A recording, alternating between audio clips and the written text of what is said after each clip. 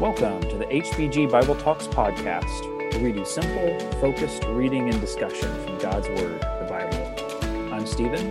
And I'm Chase. We are Bible teachers in Harrisburg, Pennsylvania, and we're excited to get into the Word and to share it with others. All right, Chase, we are ready for the end of the third journey in Acts. Paul has been spending most of his time in Ephesus on this journey. We read about that last week, and now we're ready for him to return to Jerusalem. And this is going to be a little bit different from the end of the first two trips he took. He was always going back to Antioch. That was the church that had sent him out, and he had a great relationship with the brethren there. But he is really focused on getting to Jerusalem and bringing the collection that's been taken up from the Gentile Christians, getting that to the Jewish Christians, and he has spiritual purposes for that. And but it's going to be interesting to see kind of the ominous tone that is going to happen as he is really marching to Jerusalem to suffer, is what we're going to see in this section here. Yep, and it certainly echoes. We'll talk more about this as we get into it, but it certainly echoes what Jesus went through on his march toward Jerusalem and the suffering that he was going to undergo. And so this is going to be a cool chapter as we see Paul nearing the end of his last preaching trip in the book of Acts. All right, well, let's pick up reading Acts chapter 20. We're going to read verses 1 through 16, and I'm reading from the English Standard Version. Acts chapter 20, beginning in verse 1. After the uproar ceased, that is the uproar at Ephesus at the end of 19, Paul sent for the disciples, and after encouraging them, he said farewell and departed for Macedonia. When he had gone through those regions and had given them much encouragement, he came to Greece. There he spent 3 months. And when a plot was made against him by the Jews, as he was about to set sail for Syria, he decided to return through Macedonia. Sopater the Berean, son of Pyrrhus, accompanied him, and of the Thessalonians, Aristarchus and Secundus, and Gaius of Derbe and Timothy, and the Asians, Tychicus and Trophimus. These went on ahead and were waiting for us at Troas. But we sailed away from Philippi after the days of unleavened bread, and in 5 days we came to them at Troas, where we stayed for 7 days. On the first day of the week, when we were gathered together to break bread, Paul talked with them, intending to depart on the next day, and he prolonged his speech until midnight. There were many lamps in the upper room where we were gathered, and a young man named Eutychus, sitting at the window, sank into a deep sleep as Paul talked still longer. And being overcome by sleep, he fell down from the 3rd story and was taken up dead. But Paul went down and bent over him, and taking him in his arms, said, "Do not be alarmed, for his life is in him." And when Paul had gone up and had broken bread and eaten, he conversed with them a long while, until daybreak, and so departed. And they took the youth away alive, and were not a little comforted. But going ahead to the ship, we set sail for Assos, intending to take Paul aboard there, for so he had arranged, intending himself to go by land. And when he met us at Assos, we took him on board and went to Mytilene. And sailing from there, we came the following day opposite Chios. The next day we touched at Samos, and the next day after that, the day after that, we went to Miletus. For Paul had decided to sail past Ephesus, so that he might not have to spend time in Asia, for he was hastening to be at Jerusalem, if possible, on the day of Pentecost. All right, so last we left Paul, it was a little bit rough in Ephesus, wasn't it there, Stephen? A little rough on Paul. He'd spent a good while there, and we'll learn a little bit later how exactly long he had spent there. But man, what an ending to his time in Ephesus with this uproar that we talked about last week. And so after the uproar ceases, he sends for his disciples, he exhorts them, and he has to take leave of them and goes on into Macedonia, which is the Philippi region up in northern Greece. And so this is unfortunate that he has to leave, but of course he's got a lot more work he can do. He's not left without any work. He's got things he can go do for the sake of the gospel. Yeah. And again, this is just one section. There's a lot going on here that we don't read about in the book of Acts. We actually learn a lot more about this leg of the trip when we read 1st and 2nd Corinthians. Apparently Paul writes 1st Corinthians from the city of Ephesus. He'll mention that in 1 Corinthians 16. And he will talk a lot about what happens. There's a lot of drama happening during this Macedonia trip because he sent Titus ahead to Corinth and was waiting to hear how the Corinthians were doing, and finally finds Titus somewhere in Macedonia and writes 2 Corinthians as he's relieved about that. And he's on this mission to get a collection for the needy Christians in Jerusalem. That's one reason he's going back to Jerusalem. And so again, there's a lot that Luke just kind of glazes over. That's not his purpose in writing Acts, but we find out a lot more about that from the letters that we have, 1st and 2nd Corinthians. Also interesting, it says in verse 2 and 3 that he spends 3 months in Greece, which is probably that lower region, kind of southern, what we would call southern Greece. It's likely Corinth is where he's at. And this is almost certainly where he writes the book of Romans from. From Corinth, writes over to Rome and is telling them, hey, I want to come there. And by you, I want to keep going over to Spain. You know, he's got big plans for the gospel. And so he has more journeys planned after he goes to Jerusalem. But the Lord is going to have some different plans for him, as we'll see as we go through. And he will reach Rome, but he's not going to get there in the way that he expected. So he spends 3 months there in Greece, and guess what? Another plot is formed against Paul, something he is used to at this point, and it's by the Jews. So he sets sail for Syria, and he decided to return through Macedonia. And verse 4 gives us an insight into his traveling companions, doesn't it, Stephen? He's got quite the posse with him there in verse 4. He and his squad are headed back, and Timothy's in there, bringing some. Guys, it's a diverse group too. I mean, the people from all over. You got some from Berea, some from Thessalonica, some from Derbe, some from Asia. So it's quite the diverse group he's got traveling with him. Yeah, and there's one who's not mentioned by name, but we see pick up in verse 5 and 6. We see the us and the we pop back in. So Luke is now with Paul and will be with Paul for most of the rest of the book of Acts. And notice the detail that increases in the voyage, the details of the voyages. Like up to this point, it's like they went there. But now, especially, you'll see it in verses 13 through 16 that we read.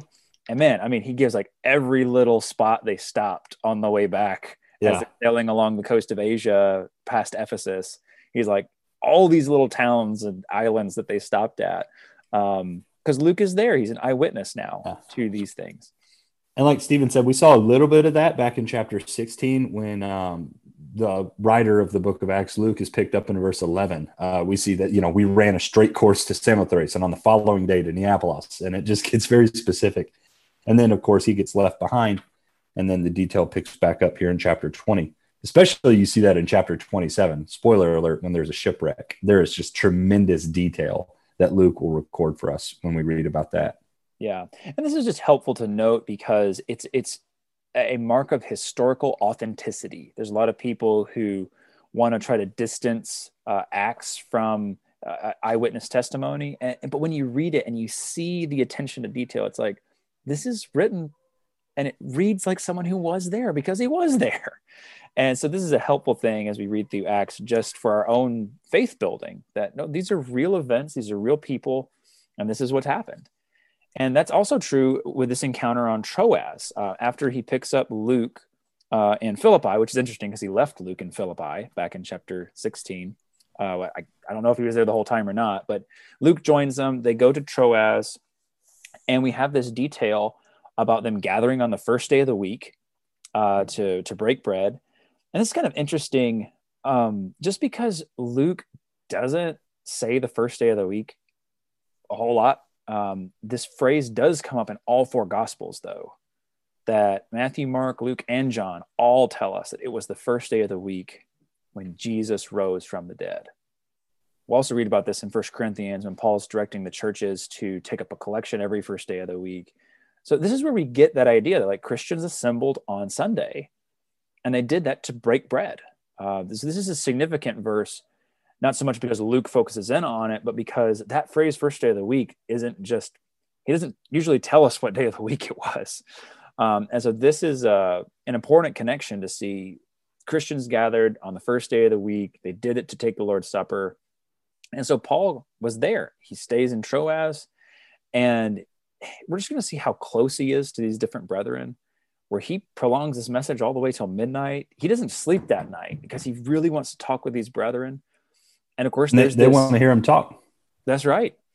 And there's some other excitement that happens while he's in Troas. While he's preaching, this guy Eutychus falls out of the window. Bless his heart. I feel him. I've fallen asleep in my fair share of Bible classes, unfortunately. But third story window is not the right place to do that because he. No. Yeah, go ahead. Yeah, no, it's not ideal at all. It also just gives us a little peek into, first century living. The biggest room that they would have had would have been kind of on this third story where it was kind of wide open, no rooms there.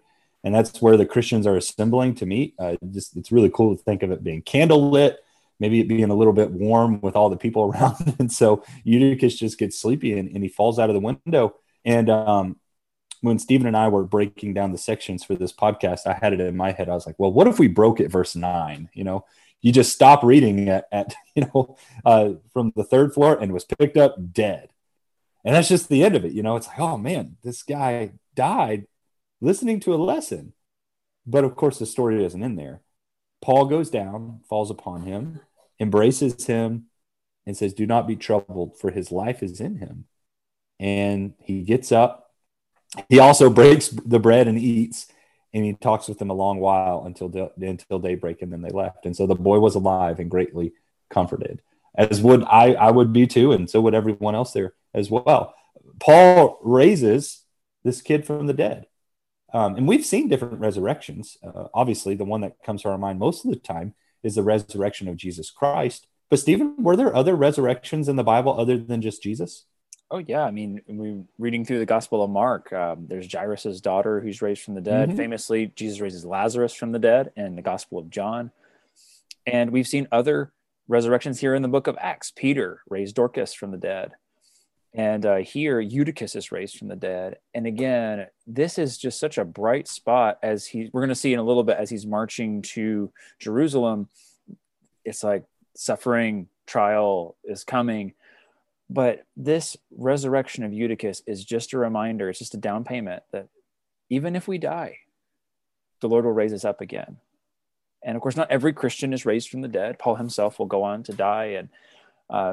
But Eutychus here, who dies kind of out of season, he dies early. This resurrection is just that reminder that God has the power over death, and we don't need to fear death. And this would have been tremendously encouraging to the people who are encouraging Paul as he's marching to Jerusalem. I think it would have been encouraging to Paul himself as a reminder of this gospel message that Jesus rose and he'll raise us up. Yeah, amen. And I'll just say this church here in Troas, it encourages me tremendously. We're encouraged by Paul's visit there. I'm not sure exactly, how long he was there. It says in verse 6, of course, it came to them at Troas within 5 days, and there we stayed 7 days. But it might be a little bit of speculation on my part, but if they're meeting this late in the day, it makes me wonder what were they doing earlier in the day. I would speculate that they were likely working. They were doing what they had to provide for their families. And yet, what are they still making a priority to do? Meet and gather on the first day of the week to break bread, to take the Lord's Supper, and to hear a message from God's word. And so that is just so encouraging to just see the effort that this church is putting into their worship, putting into hearing a message from God's word, and putting into the Lord's Supper. So I find that super encouraging. Even when it's late at night, they're making this a priority. Yeah, my understanding is that Sunday was a work day in the Roman Empire. They don't have the weekends like we do. And it's not Sabbath day. Sabbath day, of course, was the seventh day. So traditionally, the Jews were resting on the seventh day. But this is the first day of the week. This would be when they would be working. Yep, good point. Yeah. So Paul continues on from Troas and decides not to stop at Ephesus. I suspect it's one of those things where, like, when you go to see people you love, you want to spend a lot of time with them. And he's like, no, I need to get to Jerusalem for Pentecost. And so he decides not to meet with the whole church there because he knows it's going to take too long. I would be delayed. I'd miss Pentecost. I want to get there for the feast. And so he's going to just meet with the elders, not in Ephesus, but he's going to call them down to Miletus. And we'll read that section here, picking up in verse 17.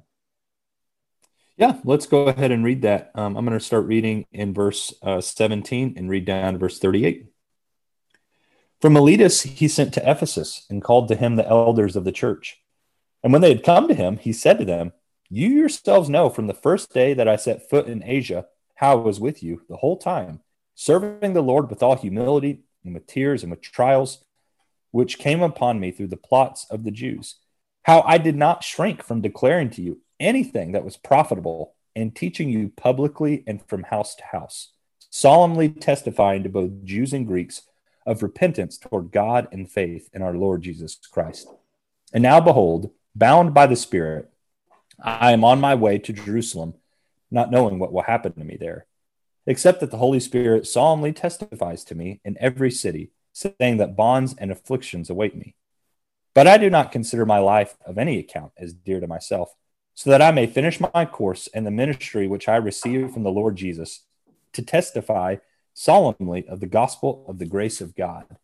And now, behold, I know that all of you, among whom I went about preaching the kingdom, will no longer see my face. Therefore, I testify to you this day that I am innocent of the blood of all men. For I did not shrink from declaring to you the whole purpose of God. Be on guard for yourselves and for all the flock, among which the Holy Spirit has made you overseers, to shepherd the church of God, which he purchased with his own blood. I know that after my departure, savage wolves will come in among you, not sparing the flock. And from among your own selves, men will arise, speaking perverse things to draw away the disciples after them. Therefore, be on the alert, remembering that night and day, for a period of 3 years, I did not cease to admonish each one with tears. And now I commend you to God and to the word of his grace, which is able to build you up and to give you the inheritance among all those who are sanctified. I have coveted no one's silver or gold or clothes. You yourselves know that these hands ministered to my own needs and to the men who were with me. In everything, I showed you that by working hard in this manner, you must help the weak and remember the words of the Lord Jesus, that he himself said, "It is more blessed to give than to receive." When he had said these things, he knelt down and prayed with them all. And they began to weep aloud and embraced Paul and repeatedly kissed him, grieving especially over the word which he had spoken, that they would not see his face again. And they were accompanying him to the ship. And this is just one of my favorite sections of the book of Acts because it shows us so much of Paul's heart in this place that he spent the most time in Ephesus. And his address to these elders, you just see his focus, his mission, the way he behaved while he was there. So many good things to point out here. The elders come to him and he starts out by saying, "Listen, you know how I acted when I was there." And he, with humility and tears and trials, they cried together. They wept together. They went through hardship together. They suffered for Jesus together. And he didn't shrink from declaring anything that was profitable, verse 20. I love the way he says that. If there's something that was helpful, even if it was hard for them to hear, Paul was willing to say it. And he'll say in verse 27, he didn't shrink from declaring the whole counsel of God. He's not holding back any part of what God wants them to know. He's not trying to pull any punches. He's like, I told you exactly what you needed to hear, what was really going to be helpful for you. And we need to be the same way. Sometimes there's something we know people need to hear, but we're scared to say it. We're shy. I know I struggle with that. And these passages help me to say, no, if we really love people, we tell them what God said. We tell them what they need to hear, what we need to hear too. I mean, this isn't just for them. I would want someone to do that for me. And he mentions here, again, this is kind of the march to Jerusalem. He says in verse 22, I don't know what's going to happen to me in Jerusalem, except everywhere I go, the Spirit is telling me that imprisonment and affliction awaits me. Well, what's his attitude? Verse 24. I don't even consider.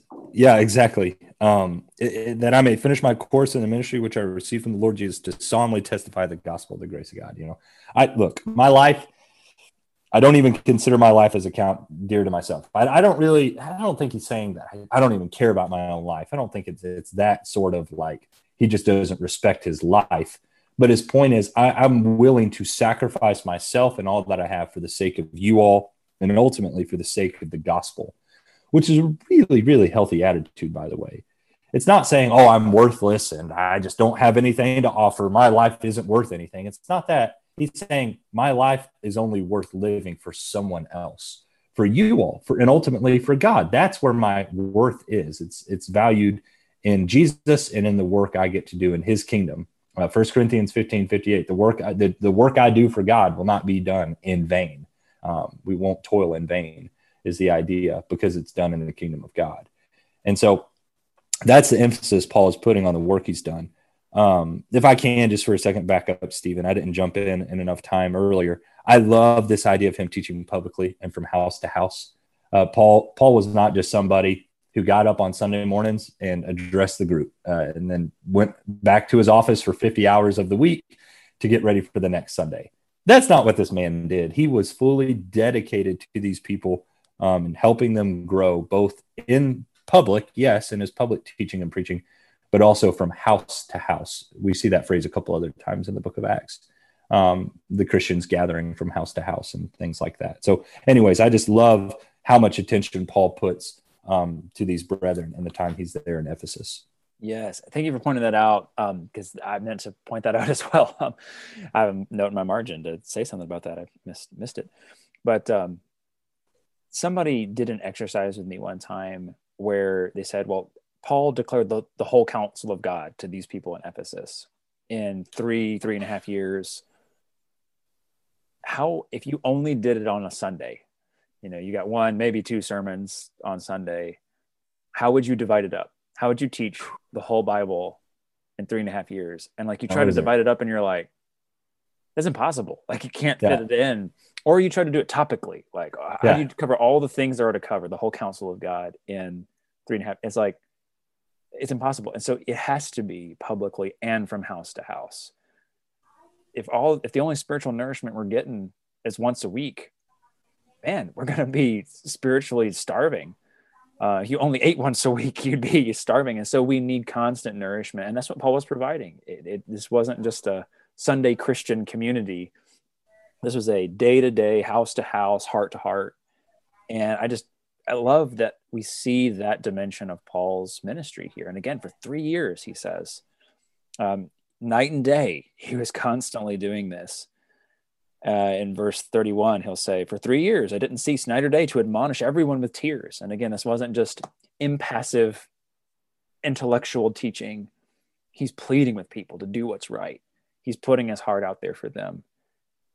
And they're going to be most sad about the fact that he says in verse 25, you're not going to see my face again. He doesn't know what's going to happen to him exactly, but he's not expecting to be back and see them again. And so this is it's a tearjerker for Paul to address them in this way. They're going to weep at the end of this together on the beach. And it's just amazing, again, to see Paul's heart in all of this. And he warns them again. He's addressing the shepherds. He's got some preaching he's doing in this section, right? Yes, it's kind of his farewell address, but he also has those last few things he wants to nudge them on and to help them realize. And specifically, like Stephen was saying, he's addressing the shepherds or the overseers, the elders. We've talked about that word in some previous podcasts. But these leaders of the local church in Ephesus, he's got some final things to say to them as they go to shepherd the church of God, which, by the way, that's one of my favorite phrases to describe that role of an elder. And I also love how he starts this off. The Holy Spirit has made you overseers to shepherd the church of God, which he purchased with his own blood. Does that not add an element of importance to their role? Paul is basically saying, the Holy Spirit made you all these overseers. But secondly, you're overseeing something else that someone bought. And it's not just any purchase, ordinary purchase. Stephen was like, hey, Chase, I bought this watermelon. I'm not going to be back in town for a week. Can you just keep an eye on it, make sure it doesn't go bad? Might be a horrible analogy, but that's what I went with. There's not a whole lot of value in that, but I'm like, yeah, Stephen, I'll keep an eye on it, whatever. And now we're talking about something that was bought with the blood of Jesus Christ. And that is what these elders have been entrusted with. That's a high calling, isn't it? That's right. And just as a side note, it is interesting in this passage that they're called elders in verse 17. He calls them overseers in verse 28. And that word for shepherd the church of God, the ESV says care for the church of God. That's the word for shepherding. And so it helps us to see that biblically, elders, overseers, shepherds, it's all different names for the same role, the same office. And he warns them in verse 29 and 30, listen, I'm going to leave, but Satan's still at work. These wolves are going to come in, not sparing the flock. And from your own selves, I don't know if that's from among the church or even among the elders, there's going to be people speaking twisted things, trying to draw the disciples away. There's an ongoing battle for souls here that Paul is warning them about and saying, be alert, watch out for yourselves and watch out for the flock, because we're in this spiritual war and you've got to be vigilant. You've got to be on the watch for these souls. God has made you responsible on some level for their spiritual well-being. And he says in verse 32, I commend you to God and the word of his grace, which is able to build you up and give you the inheritance among all those who are sanctified. What a blessing that God has given us. He's equipped us. Yes, there's going to be wolves, there's going to be challenges, but God is going to be with you, and he's given you the word of his grace. So take heart. It can build you up. And he'll end with saying, the things that we need to do, we need to work hard and we need to help the weak. That is like the primary role of a shepherd, or really of all Christians, of us helping each other. Look out for those who are weak. Watch out for the stragglers in the flock. And he ends with the words of Jesus, which is interesting because these aren't words of Jesus recorded in the Gospels, but Paul records them here for us. And Jesus said these things. It is more blessed to give than to receive. I mean, isn't that just exactly what Paul has been illustrating with his whole life? Yeah, that's exactly right. And which is the point he's making. I don't think he's saying like, oh, I've coveted no one's silver or gold, and that like he's trying to be arrogant about it. He's like, no, I'm doing this as an example for you all because this is how you need to treat others. And this was also a pretty typical thing as far as like farewell addresses are, or like some of these last words you'll give to the group of people. Because even Samuel in 1 Samuel 8 will make a similar point to the people that, I didn't covet anything from you all. I wasn't trying to do this for my own glory, for my own purposes. That those weren't my intentions at all. And so Paul is saying a very similar thing. I'm not in this for selfish reasons. In fact, I provided for myself. I ministered to my own needs and to the men who were with me, even those who were around me. I took care of them. And so you all need to have this same type of attitude. But again, I think you can clearly see from this text that Paul was not just this guy who they saw once a week. You know that by the way that these elders, by the way these brethren break down in verses 36 through 38. I mean, they completely lose it. Paul kneels down. He prays with them. I love the posture there, just envisioning all of them kind of kneel down together praying, and they're weeping aloud. We also heard about some loud weeping back in Acts chapter 8, whenever Stephen was stoned in Jerusalem. Two different circumstances, but both of them are high emotional areas. These brethren will likely not see Paul again, and Paul tells them that very point blank. And so they embrace Paul, they're kissing him, and they're grieving. My translation says in verse 38, grieving especially over the word which he had spoken, that they would not see his face again. Paul has been there to help them, to encourage them these last 3.5 years, for however long these guys have been elders, for at least the last 3.5 years. And now Paul's leaving. They're going to be on their own. And so it's obviously sad anytime someone we're very close to goes, but especially someone who's a spiritual leader in our life. It just hurts when they leave. Yeah. But it's beautiful to see that they have this hope together, that ultimately they will see each other again in the resurrection. And again, it's a beautiful thought that in the Lord, Christians never really have to say goodbye. That's so important that we see that over and over in the New Testament. When it talks about Christians dying, it says that they're just falling asleep. And it's like Jesus said about Lazarus. My friend Lazarus has fallen asleep, and I go to wake him up. And there's going to come a day when we're going to all wake up and we'll be together again.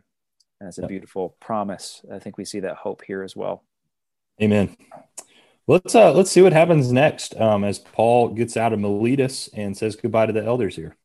Yeah. So we'll finish the trip here for chapter 21. We'll read verses 1 through 16. And when we had parted from them and set sail, we came by a straight course to Kos, the next day to Rhodes, from there to Patara. And having found a ship crossing to Phoenicia, we went aboard and set sail. When we had come in sight of Cyprus, leaving it on the left, we sailed to Syria and landed at Tyre, for there the ship was to unload its cargo. And having set out the disciples, we stayed there for 7 days. And through the Spirit, they were telling Paul not to go to Jerusalem.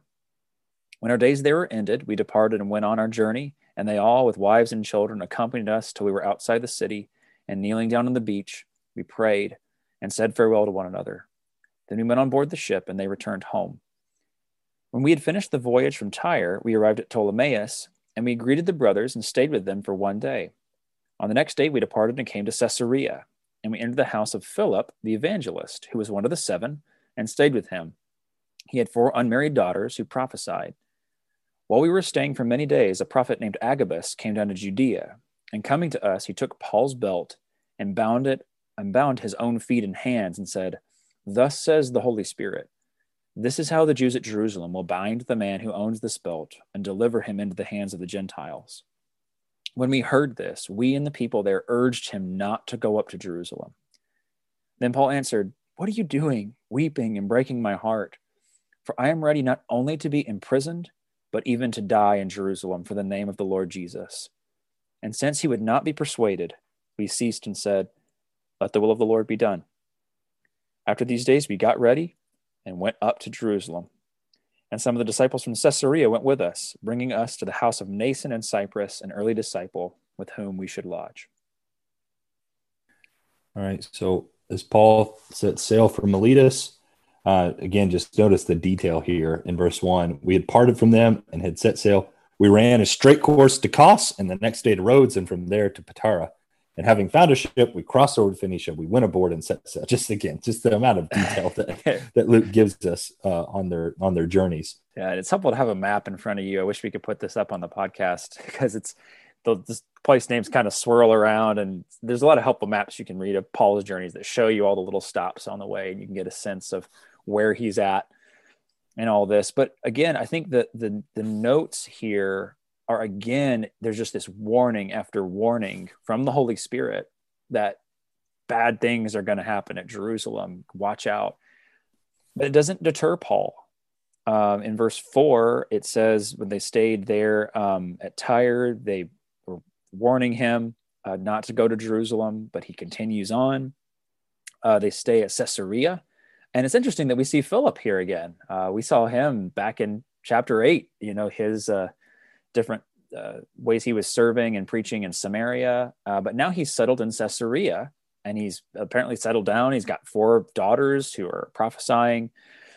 And it's interesting. He's called the evangelist here. I don't believe that's used of him earlier in the text, in Acts at least. And that word evangelist is just the idea of someone who is a good newser, is the idea. They're spreading the good news. And so just a helpful thing to see. That's what the word evangelist means. And that's what Stephen and I would refer to ourselves as evangelists, people who are out spreading the good news. Mm-hmm. Yeah, good point. It's also, he mentions that he's one of the 7. It ties him all the way back to Acts 6. And he was one of the 7 guys in Jerusalem who were taking care of the widows. Obviously, he's not serving in that capacity anymore, but he is still serving the Lord wherever he is, now as an evangelist in Caesarea. And this is where Agabus comes all the way from Judea. He comes up to Caesarea to tell them, he does like the visual aid here, ties up his hands and feet with Paul's belt and says, "Thus says the Holy Spirit. This is going to happen to the guy who owns this belt." And so they're just begging him, apparently with tears, not to go to Jerusalem. And once again, Paul, just like he said back in verse 24 of chapter 20, now he says in verse 11 of chapter 21, or verse 13, excuse me, "What are you doing, weeping and breaking my heart? I am ready not only to be imprisoned, but even to die in Jerusalem for the name of the Lord Jesus." Yeah, he doubles down, doesn't he? He's like, "Guys, I'm ready for this. This is something I've been preparing myself for, And listen, this isn't the only time that Paul speaks this way. You'll see him speak similarly in Philippians chapter 1. But I mean, this is somebody that is just comfortable with the idea of death. And I don't think he's using this flippantly. Again, I don't think Paul is just saying my life has no value. I think he's just real with himself about the possibility of death and the fact that it's for the sake of Jesus Christ.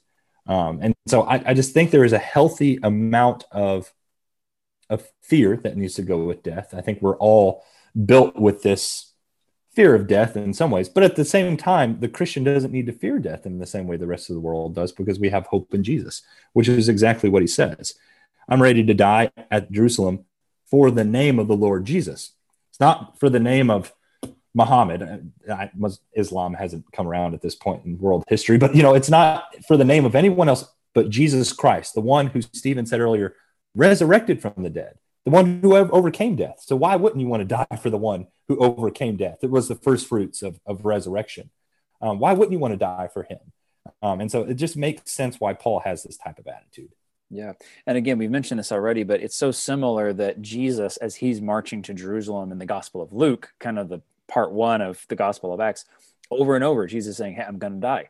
Hey, I'm going to die. Hey, I'm going to die. And there's a misunderstanding of that. And the disciples here are urging Paul, we don't want anything to happen to you. We love you. But Paul is just so determined. And it's like Jesus, it says in the Gospel of Luke, chapter 9, he set his face to go to Jerusalem and was ready to suffer and die there. And Paul doesn't know what's exactly is going to happen, but he knows that there's suffering ahead. And yet he sets his face to Jerusalem in kind of the same way. And we just see Paul will say at different times, imitate me as I imitate Christ. And that's what we see on this march to Jerusalem, is he is set to do God's will for him, to accomplish his mission. And regardless of what happens to him, he wants to honor the Lord in that. And that's such a great example that we see Paul close with these brethren, dear to him, but he's like, I am here to serve the Lord. And that encourages us all the more, I think, as we read about Paul. And he does, in fact, come here. And I appreciate the disciples, after he's not persuaded, they say, let the will of the Lord be done. They're putting their trust in the Lord, that God's will is going to be accomplished. And that is what's going to happen. He is going to be arrested. He's going to suffer in Jerusalem. But the will of the Lord is that he get to Rome. We saw that promised a couple of chapters ago, and he is going to get to Rome in the midst of all this. So they do come to Jerusalem in verse 15.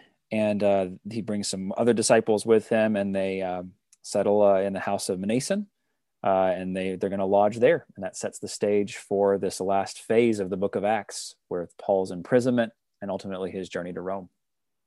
Yes. So this will kind of start the domino effect. Paul will go through a series of trials. And so our next several podcasts will be Paul on trial for some claims that were thrown against him by the Jews. And so we'll look at that, Lord willing, starting in the next podcast. We'll pick up in chapter 21 and verse 17. If you're enjoying what you hear on the podcast today, do please subscribe, rate, review.